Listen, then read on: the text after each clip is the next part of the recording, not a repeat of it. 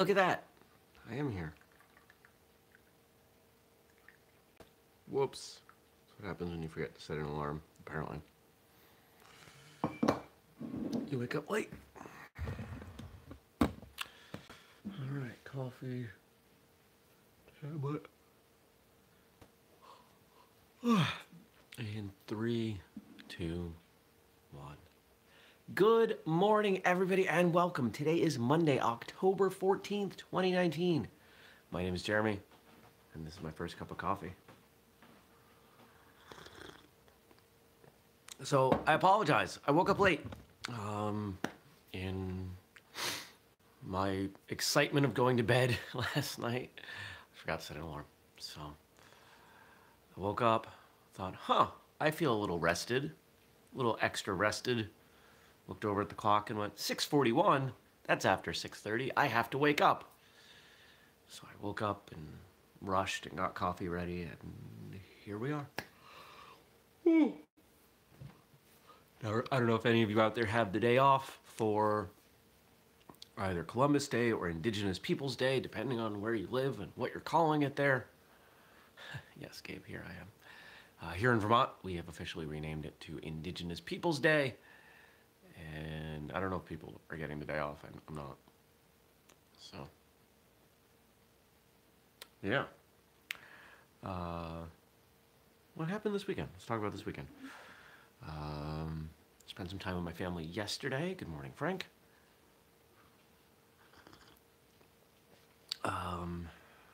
Went to the gym. Went to the gym Saturday. Saturday night, I helped a friend cater a wedding. Spent some time in the kitchen. Always a good time. I enjoy the fast pace. Got outside. It was dog sitting. It was just all in all, it was just a solid weekend. Nothing particularly dramatic happened, but got some good stuff done. Slept in, apparently 3 days in a row.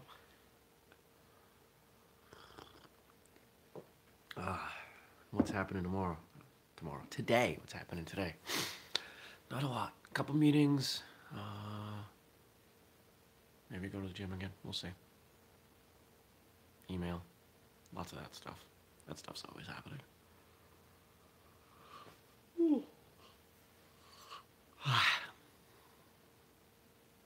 Yeah. As you can tell, I'm out of sorts. I don't like waking up late. I don't like being late for things. I don't like being off my schedule. But it happens. It happens once in a while. I don't remember the last time it happened for First Cup. There have been a couple times I forgot my alarm and still made it on time for First Cup. But I rushed, checked my face in the mirror for cat hair, because there's inevitably cat hair. Made my coffee, got out here. I think we got some questions, so let's check those out. Remember, if you want to ask a question, drop it below, and I will answer it tomorrow. All right.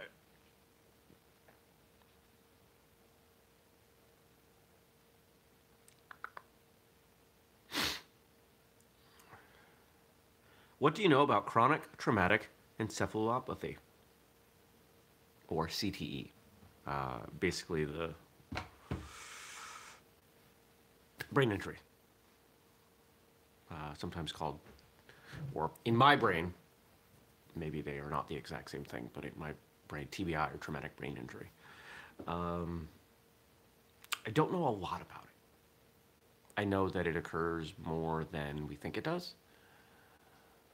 I know that in some cases, a very strict medical grade ketogenic diet can reverse some of the damage, which I find fascinating.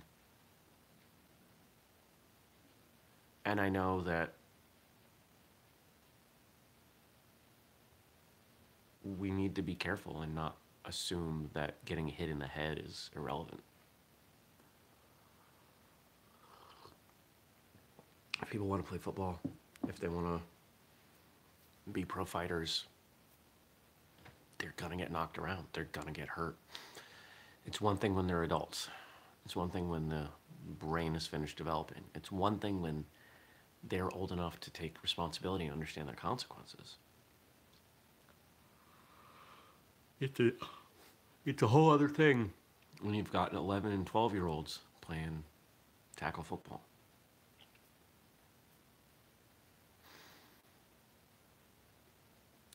I'm not saying kids shouldn't play football. I'm not saying people shouldn't be fighters. I'm saying that it's a really complex situation. I'm saying if I had kids, they wouldn't be playing football or being fighters. I would want them to wait until they're at least 18, probably mid-20s.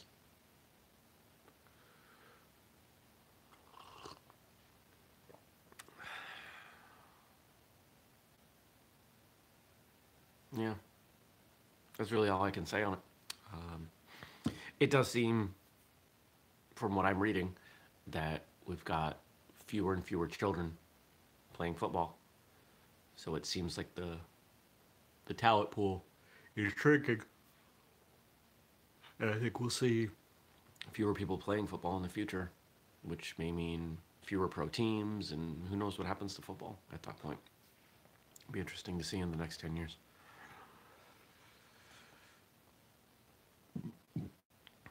As martial artists, should we care about brain damage? Yes, we should. There are all grades of brain damage. And it's not just concussions. It's not just, brutal shots to the head. I'm very burpy. Brutal shots to the head. It's more than that. Repeated light grade injury can still have permanent damage. One of the things that I have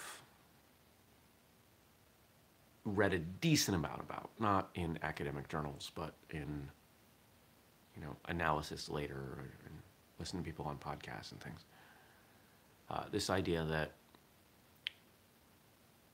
immediately after a brain injury, one of the worst things you can do is feed the body carbohydrates. So if you think about it, on the football field, giving kids Gatorade or other sugar drinks just makes it worse. If you don't believe me, do the research. It's out there. But for severe injuries, yeah, I've had people come to me and say, oh, I think I have a little bit of a concussion. It's like, okay, don't eat carbs for the next 72 hours. And they look at me like, most of them look at me like I've asked them to punch their grandmother. Okay, well then don't take my advice. I'm sure you know better. That's why you asked me. I don't know everything. I never have claimed to know everything. But I find it interesting someone will put stock in the opinion of another, and then because they don't like the answer, get upset. Now, it's one thing if you disagree. It's one thing if you have knowledge to disagree. Sometimes people just disagree. Before we go on, it's Monday. There's a new episode out. There's a new episode of Martial Arts Radio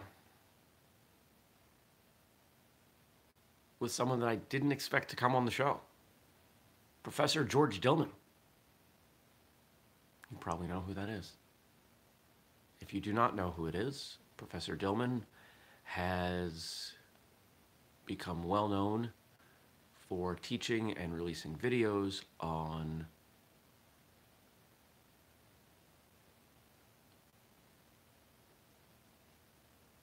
touch-based and no-touch-based energy transfer and knockout. I'm choosing my words carefully because I'm attempting to be completely neutral, because that is what I do with my guests.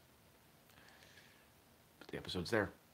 Episode 440 should be on YouTube. It's definitely in the podcast feed. Check it out. Share it around. He was incredibly hospitable, very kind.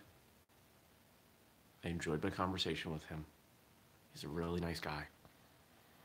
You may disagree with some of the stuff that he does and teaches. It doesn't change the fact he's a really nice guy. He treated me with complete respect. And so, Professor Delman, I'm very thankful to you for that.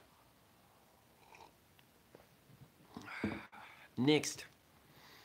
I think we had one more question. What constructive steps can be taken to prevent brain trauma?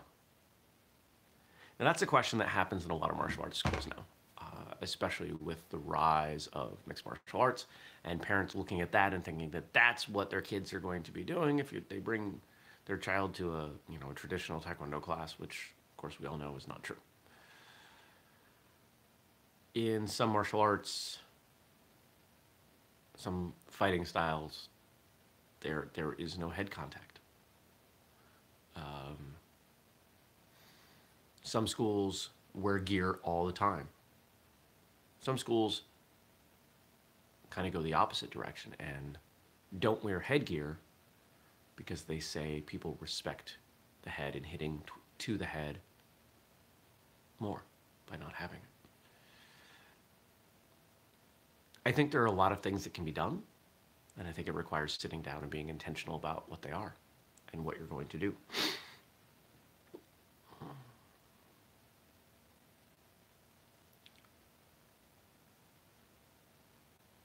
You're going to get hit in the head in martial arts. And to a certain degree, I think that's good and healthy. Maybe not physically healthy, but for all of the goals of martial arts, it is. Because where would you rather get hit in the head for the first time? In class where it's safe? Or on the street? Because I don't know about you, but I've seen a lot of people take their first good shot and they fall apart. And I don't want to see that happen in a self-defense situation where it matters. They fall apart, they crumble, they're crying on the ground, and now the fight's over. And they lose their wallet, they lose whatever.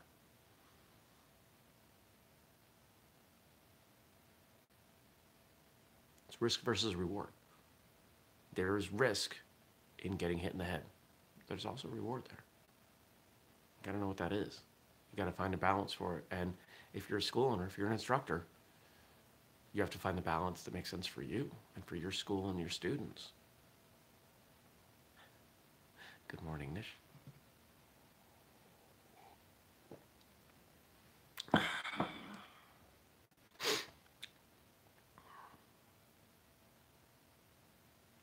So what are some of those constructive steps? I think most of it has to do with erring on the side of caution for the drills, the level of contact, the speed, etc., that is expected of people in class when they're striking to another person. It means making sure that they have control over what they're throwing in some kind of free sparring situation. Jump, spinning techniques are great, but a lot of people throw them very blind. And so, the time it takes to get that head around while you're throwing something like that, it's all it takes for the person on the other, they're sparring with to move just a little bit, take a shot to the head.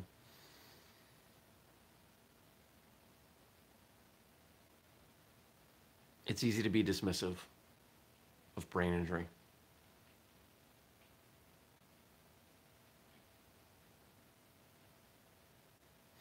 I'm wondering if Frank just watched Joker. Wondering if that's where those questions came from. There's some brain injury as part of the storyline in that movie. If you haven't seen that movie, he says no. If you haven't seen that movie, it was exceptionally well done. It also messed me up for a couple days. And I'm not the only person I'm hearing say that. So, if you're going to watch it, be careful. Make sure you're in a good mood when you go see it. You won't be when you're done. but I wouldn't start from a bad mood. Those are good questions. I feel all out of sorts. Waking up late. Remember, if you want to ask me a question, drop it below. I'll answer it tomorrow. We do this show every weekday morning, 6:30 a.m., except when I screw up, like today. Whoops. Eastern. Frank says he has no intention of saying it.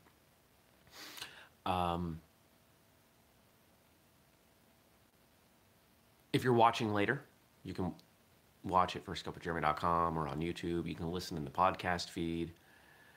And if you're listening and you want to ask a question, email me, jeremy@whistlekick.com. All right, homework.